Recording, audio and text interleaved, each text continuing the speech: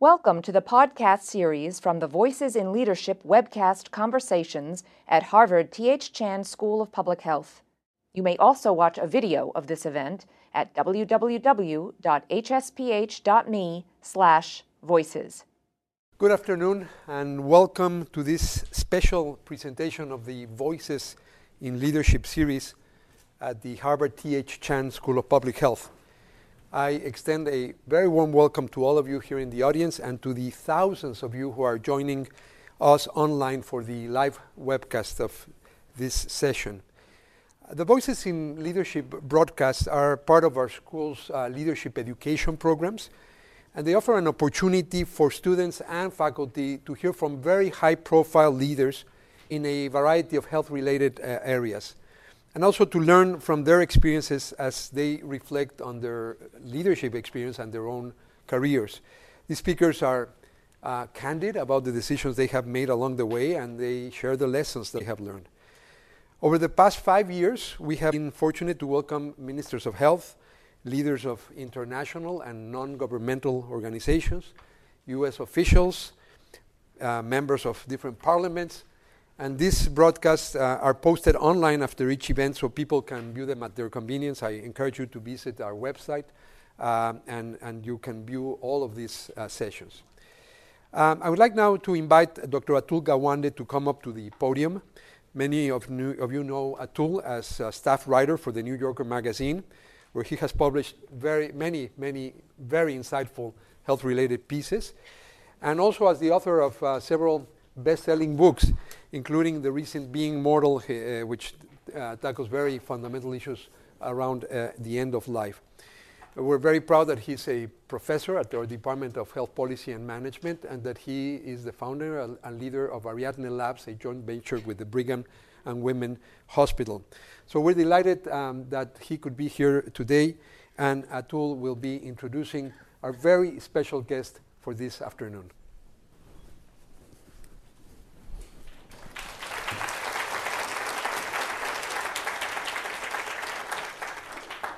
Well, I am delighted to get to welcome and be in discussion with Chelsea Clinton. Chelsea Clinton is the vice chair of the Clinton Foundation, where she's been working alongside her parents, the President Bill Clinton and Secretary Hillary Rodham Clinton, to drive the vision and the work of the foundation. She has had a focus on certain goals, and those have been especially around improving global and domestic health, including with the Clinton Healthcare Access Initiative, the Alliance for a Healthier Generation, the Clinton Health Matters Initiative, and a variety of other programs. She's had a lifelong interest in public health and in global issues. She has gotten her doctorate from Oxford in international relations. She got a master's in public health from Columbia's Mailman School of Public Health, where she's been also teaching graduate school courses around global health and governance. She has been exercising major leadership leadership role in areas that are very close to us at the Harvard School of Public Health, and I look forward to talking to her about that work she's been doing. First, however, she's going to talk about the Foundation's work to make a difference in the lives of the world's most vulnerable people, and following her remarks, we'll have a chance for a short discussion, including questions that students have submitted. And so now, my pleasure to welcome Chelsea Clinton.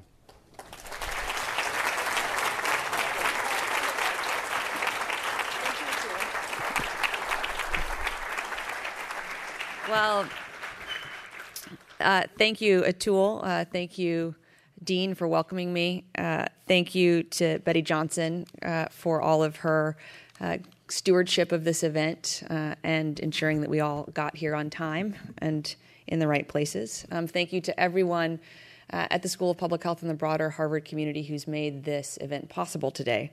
I also would like to thank Dr. Nall for all of her work on behalf of cancer survivors here and around the world. And we were just talking about hopefully more work that we can do together through the Clinton Global Initiative this year and in years ahead. I am particularly grateful to be in conversation with Atul because he is something of a hero in my family. as he may not be aware, I think my father deserves some credit for his tremendous book sales that the dean talked about. Although I know you have a more recent book out, my father continues to hawk shamelessly the Checklist Manifesto. It's certainly required reading in my house, and I wouldn't be surprised if here as well, and all of the chuckles, I think, validate why it is so important that all of us think more about the systems that we too often take for granted. I want to spend most of the time that we have today in conversation with Atul based on the questions that he would ask and those that you have submitted. But before we move to that conversation, I do want to talk a little bit about the work of the Clinton Health Access Initiative and the Clinton Foundation in global health and in health here at home in the United States. In 2002, when my father left the White House, he knew or in 2001 when he left, by 2002, he knew that he wanted to do something around HIV/AIDS, but he didn't know sort of what that something would be. He didn't know how he would be uniquely positioned, given the work that he had done as president, given the people that he knew, given his, I think, remarkable ability to distill a challenge, to understand kind of when a system needs to be fixed or when a system needs to be better defined and created, how to apply all of that to the challenge of AIDS. 2002 seems like many eons ago now. The Global Fund had just opened its doors. PEPFAR wasn't even yet a twinkle in President Bush's eyes. There were only 200,000 people in the developing world on ARV treatment. The vast majority of those lived in Thailand and Brazil, countries that could afford to have their own generic manufacturers of ARVs, and in which the countries had sufficient resources to either subsidize or outright purchase ARVs for their HIV-positive citizens. And so this was the environment in which my father traveled with Nelson Mandela to the Barcelona International AIDS Conference in 2002. He was determined to do something. He didn't quite know kind of what would be most impactful. The world was starting to pay attention. More resources were being marshaled, but not yet to real effect in too many people's lives around the world. And while at the AIDS conference, he was approached by Dr. Denzel Douglas, who then was the Prime Minister of St. Kitts and Nevis in the Caribbean.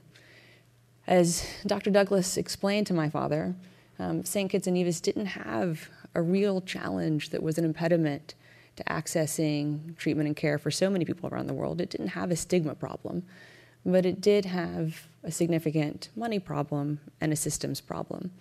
And so we asked for my father's help to better negotiate with the generic drug manufacturers, at least in Brazil, just over the Caribbean to the south, for not only St. Kitts and Nevis, but for the Caribbean writ large, because even the Bahamas, the wealthiest nation, relatively speaking, in the Caribbean, wasn't able to provide drugs for its HIV-positive population. And my father thought, yes, I can figure out how to do this. And so that was the genesis for the Clinton Health Access Initiative, and really for the market-shaping work that has driven much of the Clinton Foundation's work around the world, not only in health, but in agriculture, in combating climate change, in fighting childhood obesity here at home. So in 2002, when the average ARV price was upwards of $10,000, the Clinton Health Access Initiative, as a nascent entity, began to negotiate with multiple parts of the system, and for the first time really defining a system, recognizing that kind of the challenge of what had been characterized as a high-price, low-volume market shouldn't have to persist as such, given the resources coming online from the Global Fund, the tragedy of the increasingly recognized AIDS challenge around the world. And so today, as I know many of you are aware, the average cost of antiretroviral treatment per person per year is between $100 and $200. In some countries, it's even less. And of the more than 10 million people that are on treatment in the developing world, 8.2 million of them access treatment through more than 70 agreements that the Clinton Foundation and the Clinton Health Access Initiative helped to negotiate. Now, more than 4 million of those acquire treatment through PEPFAR dollars. So that makes me proud, not just as a daughter, but also as an American taxpayer. You laugh, but I mean that quite sincerely. I think it says something about our values as a country that we continue to make access to treatment a national priority. That market-shaping work, CHI then translated into helping negotiate a more than 50% decrease in the price of the pentavalent vaccine, massively expanding the purchasing power of Gavi, UNICEF, and others, a more than 40% price reduction in injectable, long-lasting, reversible contraceptives, ensuring that more women have more agency over the choices that we make for ourselves and our families around the world. And that paradigm then got translated through the Alliance for a Healthier Generation, which Atul mentioned, the partnership between the Clinton Foundation and the American Heart Association, the genesis of which was my father's own heart scare. That's the euphemism that we use in my family for his almost cataclysmic, likely to have been fatal heart attack that thankfully was prevented when he did the right thing, had chest pains, called his doctor, and had a quadruple bypass surgery at the end of 2004.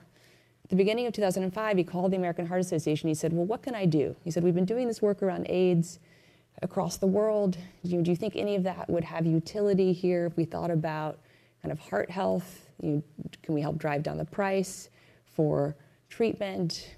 Could I be the poster boy for prevention? Like, what can I do? And the American Heart Association said, sure, all of that would be great, but what we really need your help on is combating childhood obesity. And while there's a lot of awareness now that childhood obesity is a significant challenge in our country, that wasn't as well syndicated or socialized at the beginning of 2005 when my father began working on childhood obesity. And he took the same principles that had helped to animate CHI's work and applied them to the Alliance's work, working to build consortiums of school districts to better effectively purchase healthier options for school lunches, working with beverage manufacturers to ensure that they could still ship the same quantity at the same price of beverages to schools to sell in vending machines, but moving away from full-calorie sodas to waters and to flavored waters, doing things that individually may not have such an impact, but collectively coalescing, again, thinking about sort of the food system in which kids live and work and play and go to school as a way in which to really combat and ameliorate the childhood obesity challenge.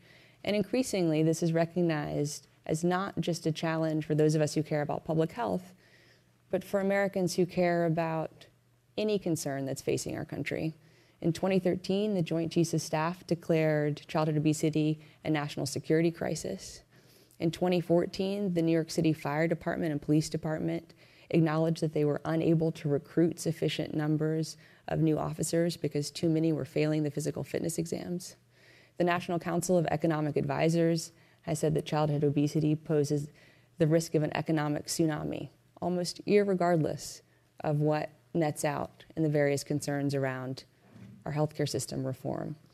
And so thankfully, that's given real momentum and agency to this work, because ultimately, and I think Atul and I will talk about kind of how we assess success at the foundation or in our family, we're always trying to work ourselves out of a job.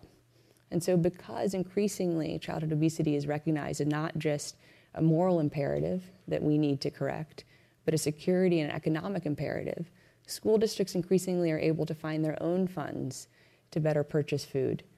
Increasingly, the Defense Department is giving resources to schools that are on or near military bases so that they can do the same.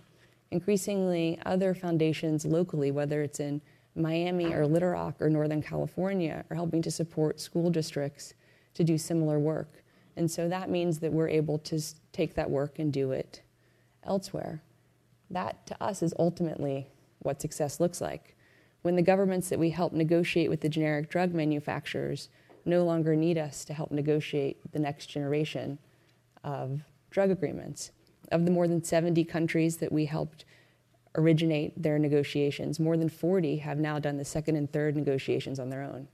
That to us is real success, when there's a transfer of skills, wherewithal, and systematic understanding, such that, in the best sense, we're no longer needed. And so I hope that we can talk more about our work in public health around the world, or our work with school districts and more broadly here in the United States, including the newest unlikely partner with the Alliance for a Healthier Generation, McDonald's. You laugh, but a majority of American kids, this is true, eat at least one meal a month in a McDonald's. So if we're going to solve the childhood obesity challenge in our country. We truly have to continue to go to where kids eat. And McDonald's committed at the Clinton Global Initiative meeting in 2014 to move away from French fries and Happy Meals towards fruit or vegetables, to no longer include sodas in Happy Meals, but instead include milk or water, or in some markets, fruit juices. They've almost entirely made good on that commitment here in the United States, and it's one that they're working on achieving around the world, because sadly, childhood obesity is no longer just an American challenge. So hopefully we can talk a little bit about how we think of success, how we think of needing to engage often unlikely but necessary partners in tackling any public health challenge or other challenge where we believe we are uniquely positioned to make a difference, and also how we think about saying no.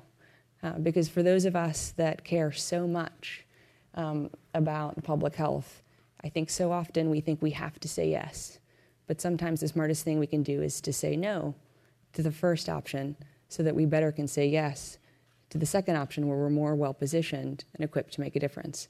So thank you for welcoming me. Thank you for being interested in the work of the Clinton Health Access Initiative and the Clinton Foundation. And I look forward to talking to Atul, I guess, about kind of whatever he wants to talk about, although I've kind of put a few mental markers in that I hope he will permit. So thank you all very much.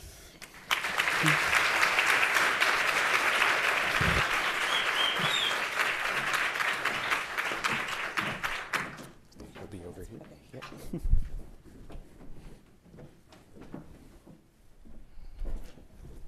That was great. And I think what was great about it is it gives a picture for people of just how deeply embedded you are in leadership in global health and public health in the United States.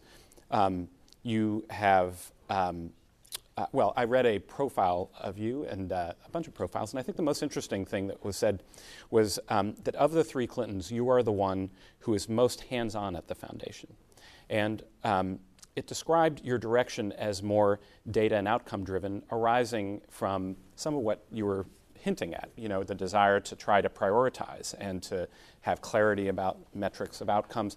Very comforting for a public health community here that likes to think about the cost effectiveness of what we're doing and push in that direction. So if the key struggle is prioritization, do you want to influence that at the foundation? How? You know, what are the levers that a young leader has walking into a big foundation? Well, thank you, Atul. I think there were lots of questions there, and I'll try to answer them in a way that kind of makes sense in an overall arc. And I'll do that in a couple of ways. I think that the fact that the foundation has been successful in some of the ways that I outlined actually increases the burden on us to kind of continue to prove the validity of our model, but also to syndicate the validity of our model. You know, I think that it is now terrific that we take for granted that there are lots of market discontinuities that remain low-hanging fruit in various health commodities around the world. There's lots of work that's happening, for example, now on various testing economics. You're trying to change not only kind of HIV or rapid infant diagnostic testing economics, but increasingly to change the economics around malaria and tuberculosis testing and otherwise. You know, we are engaged in some of that work, but most of that work we are not engaged in, and I think that that is terrific.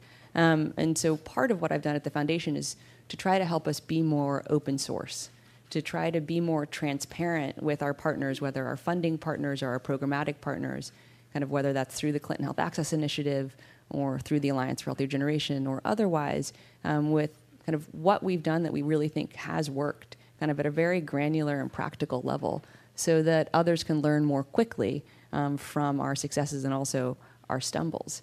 And then I think we have an obligation to think about logical extensions of our work that may not be immediately apparent. So again, thinking about the Alliance, I'm deeply passionate, and I talked about this actually when I was here in 2013, the juvenile justice system. There are 53 some odd thousand young men and women who every night sleep in a juvenile justice facility in the United States. Disproportionately, they are young men of color.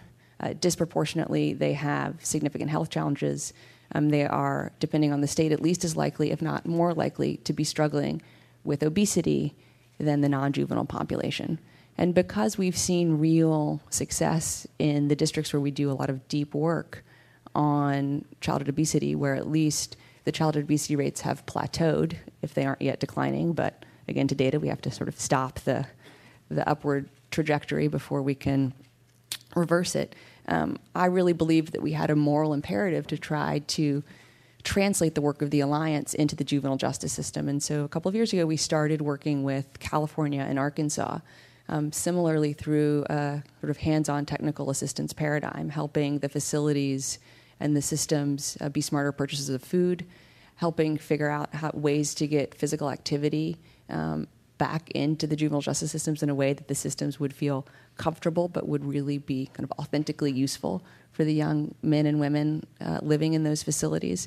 And we partnered with Emory as our evaluative partner, and the pilots of those programs showed what we hoped would show: an increase in health literacy, an increase in the kind of confidence of the young men and women in the facilities to feel like they knew how to make healthier choices for themselves, at least in terms of diet and exercise. And then one hopes that those healthier choices help ladder up to other healthier choices in their lives. And we're looking to extend those programs across the country. So that's a little bit how we think of success in sort of a macro sense, and also how we think of kind of what our next step responsibilities are to extend the programs that we believe are working.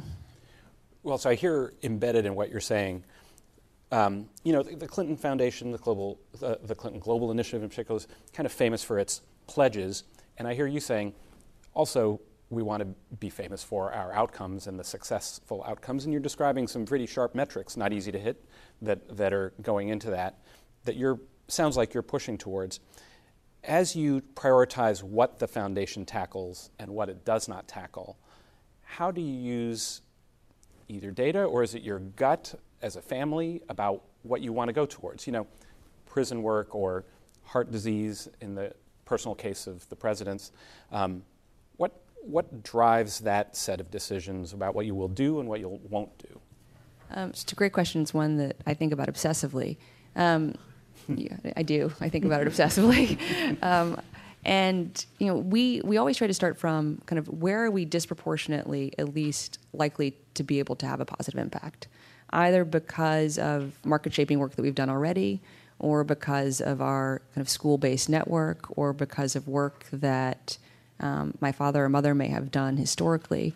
And if someone asks us to do something, because I think another important point to make is that we only work at the invitation of national or local governments, or whatever the pre-existing institution is. So, for example, for CHAI, we only work at the invitation of national governments. For the Alliance for Healthier Generation, we only work through the school districts. So we're now in hundreds of school districts across the country. We work with more than 16.5 kind of million kids' lives every day through the 27,832 last checked schools. But all of those school districts have asked us to help enhance their health and wellness position. And so when we think about kind of what more we can do and what we say yes to, we start with sort of where we are.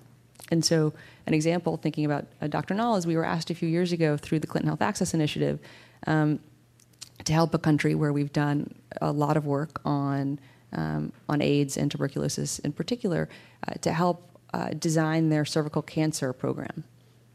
But we didn't know anything about cervical cancer. And we didn't know anything about the sort of kind of primary, secondary, and tertiary care systems that were in place around cancer already in that country, or kind of would need to be in place, and how to get from A to B. And so we said no. We made suggestions of other partners that we thought were more well-equipped to help that country kind of transition to the vision that it was just starting to define. And I think that was the right choice for us. So, having a disproportionate likelihood to say yes, or even to affirmatively go out and do things that are kind of, extensions from a technical standpoint or a programmatic standpoint from work we're doing already, or where we have previous experience, and to be very judicious about saying no, even when partners that we have deep and productive working relationships with ask us to do something that we don't think we're the best to do. One of the questions came from the students. Of the knowledge you gained from your Master's in Public Health, what was the most important for your future career? Statistics.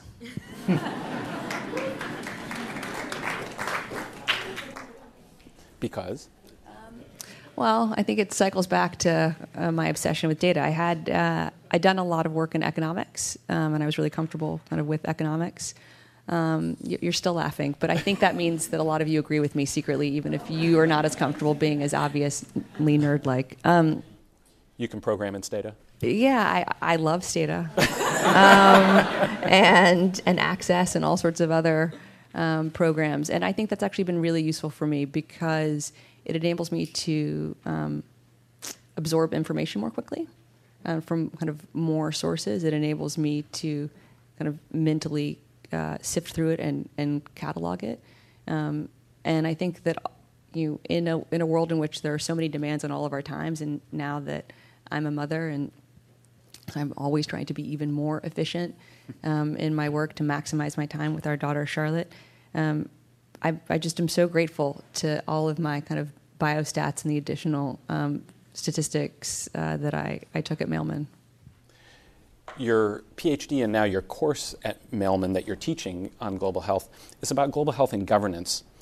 So what I'm wondering is, what do you think is the key thing people don't understand about the link between global health and governance, and especially what does it mean that governance connects to global health and global health outcomes to you? Goodness, well, again, I think lots of questions. I think one of the challenges is that so often we focus only on what's in front of us. I think that's inevitable kind of for all of us. And so understanding kind of the ways in which the world works, sort of that, I would argue what has happened over the last year with Ebola, not inevitable kind of in a kind of philosophical or theoretical sense, but it almost was inevitable given the system in which it happened. Kind of given the current state of kind of global health governance as it is kind of currently constituted kind of from the WHO at a kind of global and regional and national level, kind of given the fact that we continue to be more responsive than prescriptive in how we kind of think about fragile state health environments. And so for me, when I kind of think about or teach about kind of global health governance, it's understanding the cascade of events in which kind of any kind of one narrative occurs, whether it's kind of Ebola or the case of AIDS, and trying to not take for granted how important inertia is kind of in those narratives, kind of given the state of the institutions from a formal multilateral standpoint, but also kind of from a donor standpoint, kind of developing country standpoint, kind of foundation standpoint, and yet then thinking kind of, well, what is the ideal and how do we get from here to there in a practical political sense? Well, I'll give you an example that I feel like I struggle with all the time. We have a number of teams here at the school who are involved in trying to improve maternal and child health. And a recent study showing that, when you measure what matters, it's things like, do they have enough access to facilities for delivery? Do you have the right medications? Do you have the right personnel? All those kinds of things. But the strongest predictor that you would have any of those things is corruption. And how to tackle and what to even do about places where there's deep corruption, and your choices are, well, we don't work in those. Should we not work in those environments? If we're going to work in those environments, how do you engage in corrupt governments? So, have you started to have some sense of what you do and don't do to even move the ball forward in a space like that? And also recognizing how kind of what happens here in the United States also impacts kind of the ways in which organizations or even kind of individuals are able to work in areas across the world. So as a practical example, the Foreign Corrupt Practices Act here in the United States historically has not been applied to foundations, to NGOs, to even kind of domestic funding of UN agencies that work in often imperfect environments. But there are various states' attorney generals. There have been people who have advocated for, still serving Attorney General Holder, that the Foreign Corrupt Practices Act be extended to NGOs, foundations, to not only those of us that engage in sort of direct service work, but also theoretically the Gates Foundation, which is the behemoth funder in global health around the world, which would completely change this argument. Because right now, the values-based conversation is, am I comfortable being in a situation where I might be, perpetuating kind of a long-term dysfunction, kind of to facilitate sort of short-term gains that you can justify thinking, well, if they're healthier people, they'll grow up hopefully to be healthier voters, and maybe, in the next generation they're going to vote out the kind of, those who've been engaged in the endemic corruption.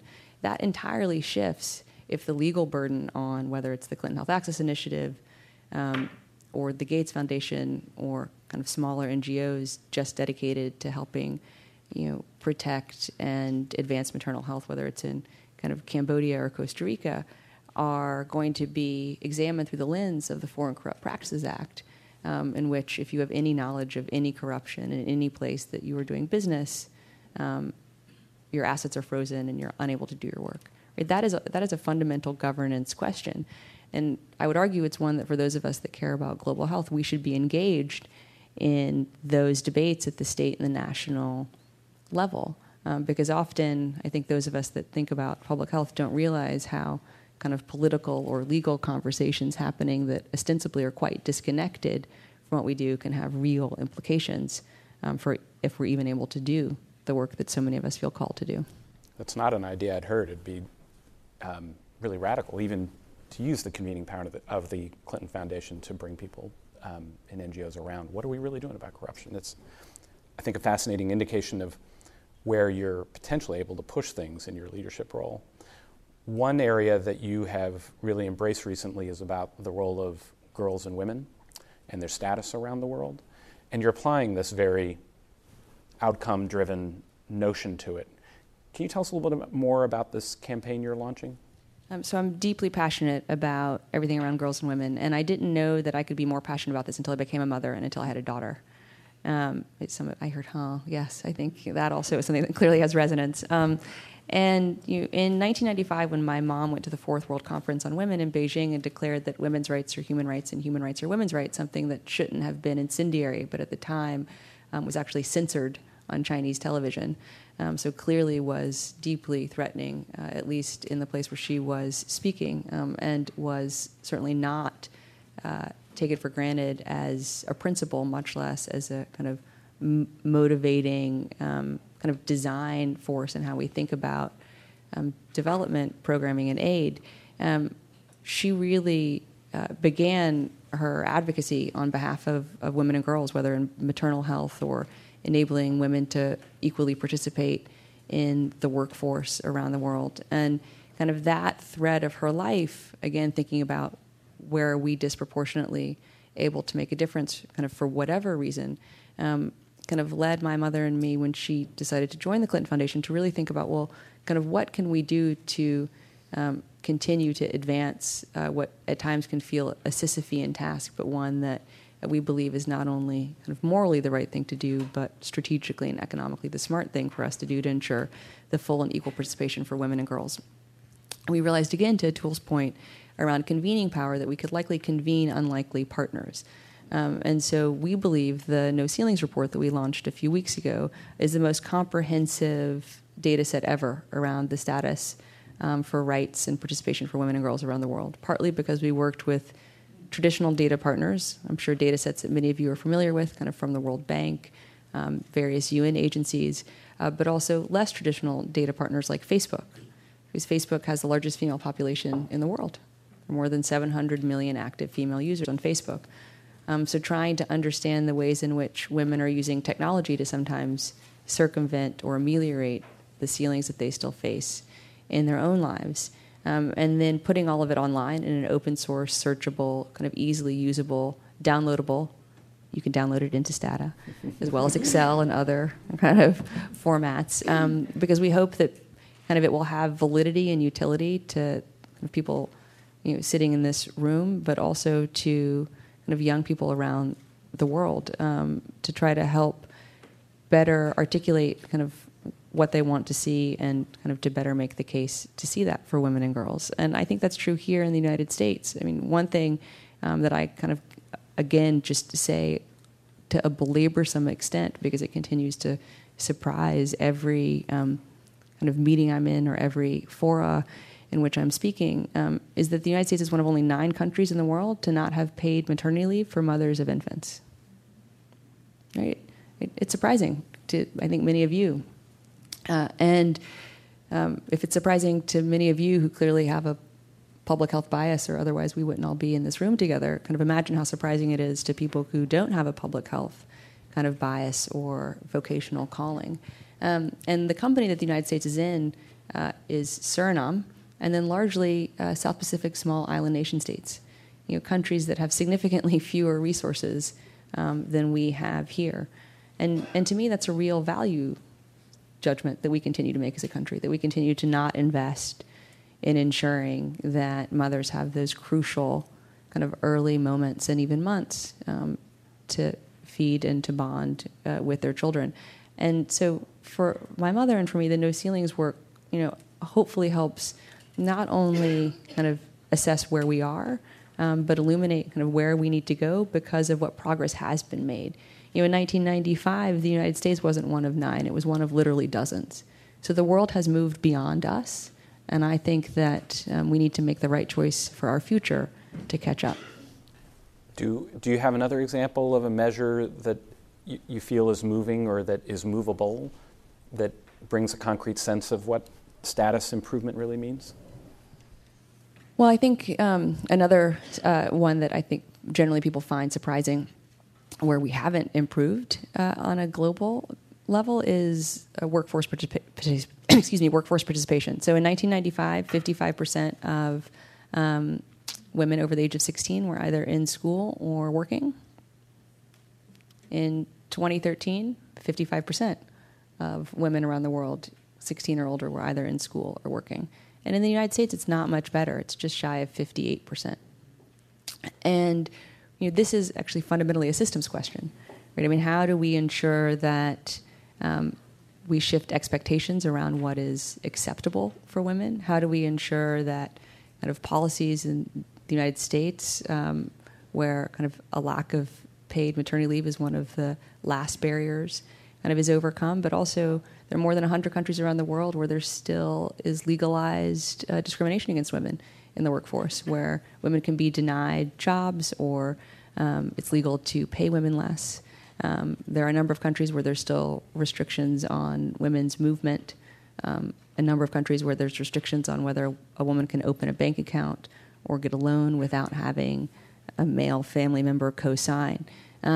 So we have a pretty clear sense now, in a way that we didn't 20 years ago, of what the barriers are. And we have a lot of data about what happens when those barriers are removed. But we are so far from being where we need to go. And so at the Clinton Foundation, and particularly through CGI, using our convening power, trying to convene real conversations that hopefully have a lot of kind of attendant peer pressure to help, whether it's governments move to where it's clearly in their best interest to move, or kind of getting foundations and others to continue to dedicate resources to often sort of unsexy subjects or sometimes politically sensitive subjects, to help amplify the public pressure kind of within countries, to help ensure that every girl can grow up and be whatever she wants to be. The students had a lot of questions directed towards the idea of how a young person can lead, and you have been trying to do that. How do you think a young person leads an older generation where they may not want to go, especially when a couple of them might be your parents? How do you exert leadership within a foundation that's been so defined by your parents? And what do you think the lessons are for young people about being able to do that? Because in some way we're all defined by the older generation. Yeah, completely. I think, well, I'll answer the question first about my family, and then answer the broader question about the foundation, because I think they're different, but you asked them both, and I'm happy to talk about each. Within my family, I'm really grateful that we have had kind of a conversation about what we think the challenges, the opportunities, the solutions are, whether today or in the future, literally my whole life. I mean, the first thing I learned to read was the newspaper. One of my earliest memories, truly, is during the 1986 gubernatorial election, in which my father was running against a man named Frank White, who represented the darkest part of Arkansas's past. He was an unapologetic segregationist. He was just determined to kind of drag Arkansas back to the dark days. And he was my father's Republican opponent for re-election when my father was running in 1986. And I guess the benefit of having three family members is that you have kind of two candidates and a moderator, like built into the breakfast table or the dinner table. And so we would have these kind of fierce debates in which my parents would kind of force or empower me, depending on your perspective, to play my father, to play Frank White, and to play the moderator. And I think that was hugely useful training, not only for my debating skills like later in life, but also for being comfortable talking to my parents on an equal level, and that they always treated me with the expectation of having my own opinion. And I think that was a gift they gave me that I didn't quite understand how profound that was until I became a mother, sort of realizing that they didn't only listen to me, they expected me to have a point of view. They expected me to have the data and the evidence to defend that point of view. And they expected me to be able to do that, in under 60 seconds in the debate format. So I think that has enabled me to kind of be comfortable when I've historically, and this is in the public domain, disagreed with my parents about big issues, like gay marriage a number of years ago, until they kind of came to a place where they support equal marriage rights in our country, and to things even kind of within the foundation, which are often questions of prioritization, not so much sort of what we should be doing, but maybe what we should be doing first, or kind of how we should be organizing ourselves to do something. So that's sort of the family-based answer. So I guess the takeaway is that I will be kind of forcing Charlotte to have lots of debates as soon as she's able to talk. And then at the foundation, I think it's a few things. I have a great amount of respect for all that my father has done that had nothing to do with my mother and me, that he really kind of was the genesis of and kind of continues to be the driving force for, and have lots of humility and respect for the people who have helped him do that work and continue to help him do that work. And there are parts of the foundation and the Clinton Health Access Initiative that still very much are his bailiwick, where my mother and I are much more in a supportive posture. In the same way, there are parts of the foundation that my mother and I lead, or that I have more kind of leadership in, and she has more leadership in, respectively. And so I think that is a healthy ecosystem. We talk about everything. We kind of develop priorities at a macro level, but there's also very clear areas where kind of one of us is more of not just the public face, but really kind of the driving day-to-day animation of the work. As she's contemplating running for president, it's bringing a lot more scrutiny to the Clinton Foundation. How do you keep the foundation and yourself effective going into this, chaotic future that is coming? Well, you're presuming a chaotic future, Atul. I don't know. I can't comment on the future or the chaos part. I can certainly kind of hope that it will be less chaotic, but expect that it will be quite chaotic. I think we just continue to do our work. I mean, I realize that may sound like a Girl Scout answer, but I really believe that. I mean, I believe that if we continue to do our work, if we continue to have real results, we will continue to be able to work with the partners that we have had such productive impact with so far, whether on the kind of government side, whether on the local community school district side, kind of whether on the funding side, whether on the evaluative partner side. I think we can continue to do our work and we can continue to prove our results. We'll be able to continue to do our work. Well, you've been incredibly impressive and forthright about what you think and what you're doing. I think I'll ask my last question, which is, we've had a chance to talk about a wide variety of things. What do you think for the students are the 2 to 3 key takeaways you might mention about leadership? I think, one, it's important to have a really honest assessment about what each of us are good at and not good at. I think it's important to have a real honest assessment about what we are most passionate about or most angry about. I think kind of anger in interpersonal relationships is not very useful. I think anger as a motivating force about kind of injustice in the world is incredibly useful to help us figure out kind of what each of us want to focus on. And I think being comfortable kind of asking for feedback from those around us who we really respect in terms of kind of what they've already done, either in advance of us or alongside us. Because I think we are either always growing or we really are kind of falling flat. Catherine the Great said that, states and people are the same. Either we're growing or we're rotting. I don't think we're quite rotting. I think that's, the dean is laughing. That's a bit extreme. But I do think each of us wants to continue to be more efficient and effective. And I think that we get there by continuing to have a clear sense of what we're good at and not, kind of what we're passionate about and not, and kind of drawing on our cohort or our mentors to help us define each of those in a way that kind of drives us forward. Well, just over a year ago, we had our 100th anniversary, and you were the recipient of our Next Generation Award, and I can see exactly why. Thank you, Chelsea, for this and creating such a significant impact. Thank you very much.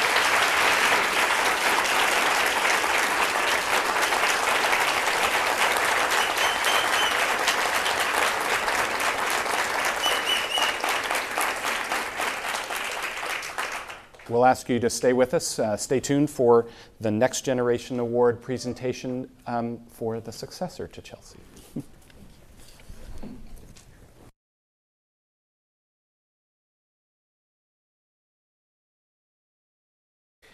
Thank you, Atul. Thank you, Chelsea, for this fascinating conversation. I think you've illuminated the way people can work together and have that unique combination that Chelsea was talking about at the end of introspection, passion and commitment, and even that channeling of anger for all of those things that we feel we cannot tolerate in the world. As Atul mentioned, you got a great example of why Chelsea Clinton was the recipient of the first Next Generation Award. This award was instituted last academic year, when we were celebrating our first 100th years of life as the School of Public Health. And the idea was that along with centennial medals that were given to President Bill Clinton, alumna Gro Harlem Brundtland, and former alumnus and faculty member Jim Kim, we wanted also to look forward to the next 100 years and therefore institute an award that would identify outstanding leaders under the age of 40 who have already shown a light on the world, a positive light, for the commitment to health as a fundamental human right and a commitment to achieving health for all around the world. Those of you who were here to attend that memorable celebration in October of 2013 will remember Chelsea's passionate words back then. And it really made me realize what a great idea this Next Generation Award was, and the notion that we should continue that, because it is this generation and the generations to come who will be here for our second and third centennials. So we are truly delighted that Chelsea is here with us, and we've asked her to present the next Generation Award to a very inspirational and distinguished individual. And I am delighted that Blake Mycoskie has accepted to receive this award. Blake is the founder and chief shoe giver, that's his official title, of TOMS. He's also the creator of One for One, which is really an innovative, transformative business model to help a person in need for every product that gets purchased. So please join me first in watching a very brief video highlighting Blake's accomplishments. Thanks to Blake Mycoskie, a simple idea has grown into a global movement. And with that idea, the company he founded, TOMS Shoes, has provided over 35 million pairs of shoes to children since 2006. As if that were not enough, Tom's Eyewear has restored sight to over 275,000 people by providing prescription glasses, sight-saving surgery, and medical treatment. Tom's Roasting Company has helped provide more than 100,000 weeks of safe water in 7 countries since 2014.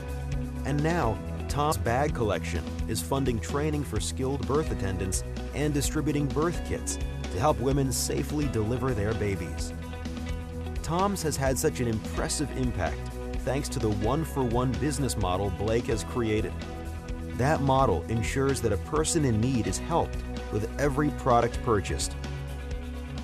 The Harvard T.H. Chan School of Public Health is honored to present its 2015 Next Generation Award to Blake Mycoskie for his leadership and commitment to improving lives by providing shoes, sight, water, and safer birthing services to people in need, from Nepal to Kentucky. Chelsea, will you step up to the podium to present the award to Blake?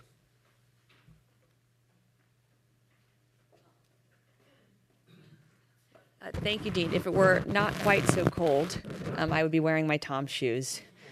So I just have to say that I will make that up to Blake when it gets a little bit warmer, because spring at some point has to finally arrive.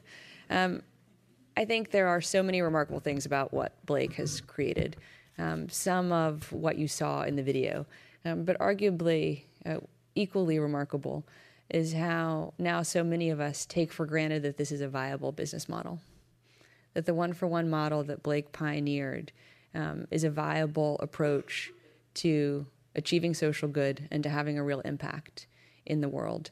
And if imitation is the greatest form of flattery, then Blake is flattered many times over. And I wouldn't be surprised if some of you are thinking about kind of your own ideas under this one-for-one aegis. I couldn't really imagine the world without Tom's shoes, partly because of all the work that you saw highlighted in the video, but also partly because of what a remarkable partner Blake and Tom's has been with the Clinton Foundation. When my father asked Blake if he would open a shoe factory in Haiti, he just said yes. I don't know if he kind of realized he could have said no. He could have said no. My father still would have been equally kind of an enthusiast and fan of Blake and Tom's, but thankfully Blake said yes. And a place that kind of is deeply kind of connected to my family's heart. My parents took their honeymoon in Haiti, and where my father has been working to improve good governance to help remedy so much of kind of what Atul talked about kind of at the institutional level in Haiti. Clearly having a vibrant economy is part of ensuring that Haiti is on a path to success, and Tom has kind of been part of that solution, and I know only will be even more so in the time ahead. And when my mother and I asked Blake if he would partner with us on our work around saving Africa's elephants, because at current rates of poaching, the African elephant will disappear in a little bit more than a decade. Blake and his wife Heather said absolutely, and we've been thrilled by the results of that effort, which have provided vitally crucial funds to the wildlife conservation societies, African elephant preservation efforts across the continent. Again, an issue that may seem sort of disconnected from health and development, but actually is intimately connected to both because of the groups that are now engaged in poaching across the continent, such as Al-Shabaab and Boko Haram. And so Tom's Shoes is not only kind of at the forefront of ensuring that more people have the ability to walk to school or to play, kind of that more mothers have the confidence to deliver their children in a safe and healthy manner, but also helping to change the shape of the Haitian economy to help protect the African elephant. And I have no doubt doing so much more that so many of us will never even hear of. So please join me in congratulating Blake on his Next Generation Award.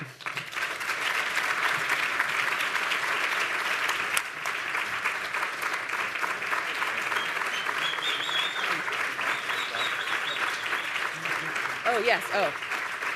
Yes, we have a handed to you.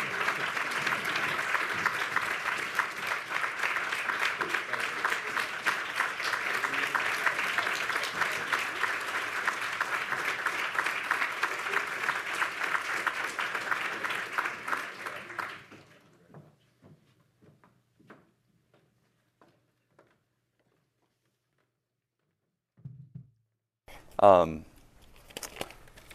you, Chelsea. Thank you, Dean. Thank you, everyone, for having me here. It's a little bit surreal to be standing in front of a group of people who are committed their lives to public health and improving it, because that journey really started with me just 9 years ago. And when the journey started, I didn't really even know that the journey was beginning. When I was down in Argentina 9 years ago, I was there on vacation, and I happened to be noticing that there were many children running around without shoes and on streets and in environments where there was glass and stones and different things that could hurt their feet. And I didn't think much about it. But throughout my vacation, towards the end of it, I happened to have a chance meeting with a few women in a cafe that were doing volunteer work in Argentina. And they specifically were doing something they were calling a shoe drive. And when I asked them about what the shoe drive was all about, they explained to me that just 2 hours outside of Buenos Aires, this wonderful city, there were children barefoot, which I'd already seen, but specifically these children were not being able to go to school because in their town there was a school uniform requirement, and the uniform required a pair of shoes, a pair of closed-toe shoes. Many of these kids had flip-flops, but that would not do for the case of getting them to school. And so these women had taken it upon themselves and worked with a local nonprofit in Argentina to go around and collect slightly used shoes from wealthy families in Buenos Aires to give to these children. And I was just so blown away by the initiative these women had taken. And I was asking a bunch of questions. And throughout the conversation, they said, well, look, we're going in a couple days. If you would like to come with us, you're more than happy. And so I said, great. And at this point in my life, I had never done anything like this. My family had been charitable. I'd seen that growing up, but I'd never been in the field or on the ground watching aid like this being provided. And so I really didn't know what to expect. But when we went into this village in Los Pilotones a couple days later, and we showed up with a U-Haul full of shoes, I saw these kids and these families so incredibly excited. I mean, you would have thought it was Christmas Day and we were Santa Claus. I mean, these kids were running around, putting their new shoes on, playing. Their families were happy, and I understood that they were not just happy because of the shoes, but they were more happy about what the shoes represented, and that was that someone believed in them, someone cared about them, and that they would have the shoes needed for the school uniform that was for the school year that was getting ready to start. And I remember going home that evening to the place I was staying on my vacation and talking to my friend Alejo, who was actually trying to give me polo lessons of all things, and I told Alejo about the experience, and he said that they thought it was really great what they were doing, but he asked me a question. He said, Blake, what's going to happen for the next pair of shoes? Because these volunteers, 2 of them live in the UK, one's going back to the US. Who's going to give them their next pair? And that question I didn't have an answer for. And I remember going to bed that night thinking about that question. And the next morning is when I woke up and over a cup of coffee and writing in my journal had the idea for Tom's. And this idea that instead of asking for donations or depending on charity to help keep these children in shoes, what about starting a business, a for-profit company, where every time we sell a pair of shoes, we'd give a pair away. And that small idea I took back to California, started selling shoes out of my apartment. And then, as the video said, we've now given over 35 million shoes in the last 9 years. And thank you. And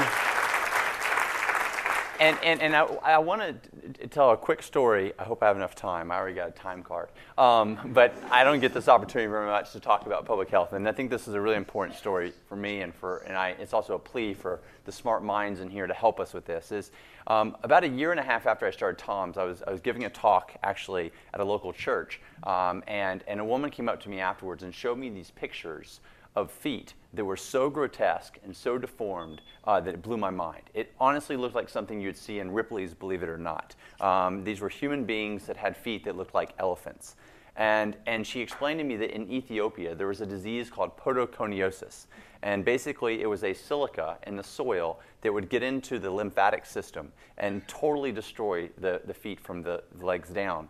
And the women and children and men that contracted this were totally shunned from society, that many of them were locked up and hidden If they were women, many times they would commit suicide. And this was all happening because they didn't have the proper shoes and sanitation. And she pleaded with me to go to Ethiopia. Now, at this point, I'd never even been anywhere near Ethiopia, but within a month, I went on a plane and I saw this firsthand. And I must say, I thought I was going to go into a clinic and see like 4 cases, 5 cases. But the first time I walked into a podoconiosis clinic in Ethiopia, I saw hundreds and hundreds of people with this disease. And I couldn't believe it. And that's when I knew, a year and a half later, that I was getting into public health. And that, and that shoes not only could help children go to school, but they could prevent diseases like podoconiosis or hookworm, which we use our shoes to prevent a lot in Central America. And since then, we found that there are very simple treatments that can take someone who has podoconiosis and get their feet back to normal, as well as the prevention. So, my wife and I and our foundation are investing heavily in this podoconiosis clinics, as well as continuing to provide shoes in Ethiopia and other places where our shoes can prevent this type of disease. So while you might not immediately think of footwear as a preventer of disease, it very much is so in many parts of the world. And as the video has shown, we have been so excited about using the one-for-one model to address other needs in the world, whether it's maternal health, which we just recently started doing with the safe birth kits and the training of birth attendants through the sale of bags, to our eye care, cataract surgeries, et cetera. So it has been an incredible blessing for us to be able to take this one-for-one model from shoes and to be able to help in so many other ways. So it really is an honor to accept this award and to be recognized by the public health community in something that is so passionate, that we are so passionate about, whether we knew we were getting into that 9 years ago or not. And so I'll just close with saying that, the simple mission of TOMS is to use business to improve lives. That is what we do, and that is what we talk a lot about. How we do it is our one-for-one model. Every time we sell a product, it comes with a promise that when you buy that product, it will be used to help someone in need. But why we do it? And the why is really simple. We simply care about one another. And I think that everyone in the room here, that's exactly why you're studying public health or you're engaged in public health. It's why Chelsea and the Clinton Foundation has done so much. It's a real simple desire to care for one another. And so I accept this award today from everyone at TOMS that worked so hard, otherwise I wouldn't be standing up here, but also on behalf of everyone that just simply cares about one another. So thank you very much. Great. Thank you. Thank you very much. Appreciate it. Thank you. Thank you. Thank you.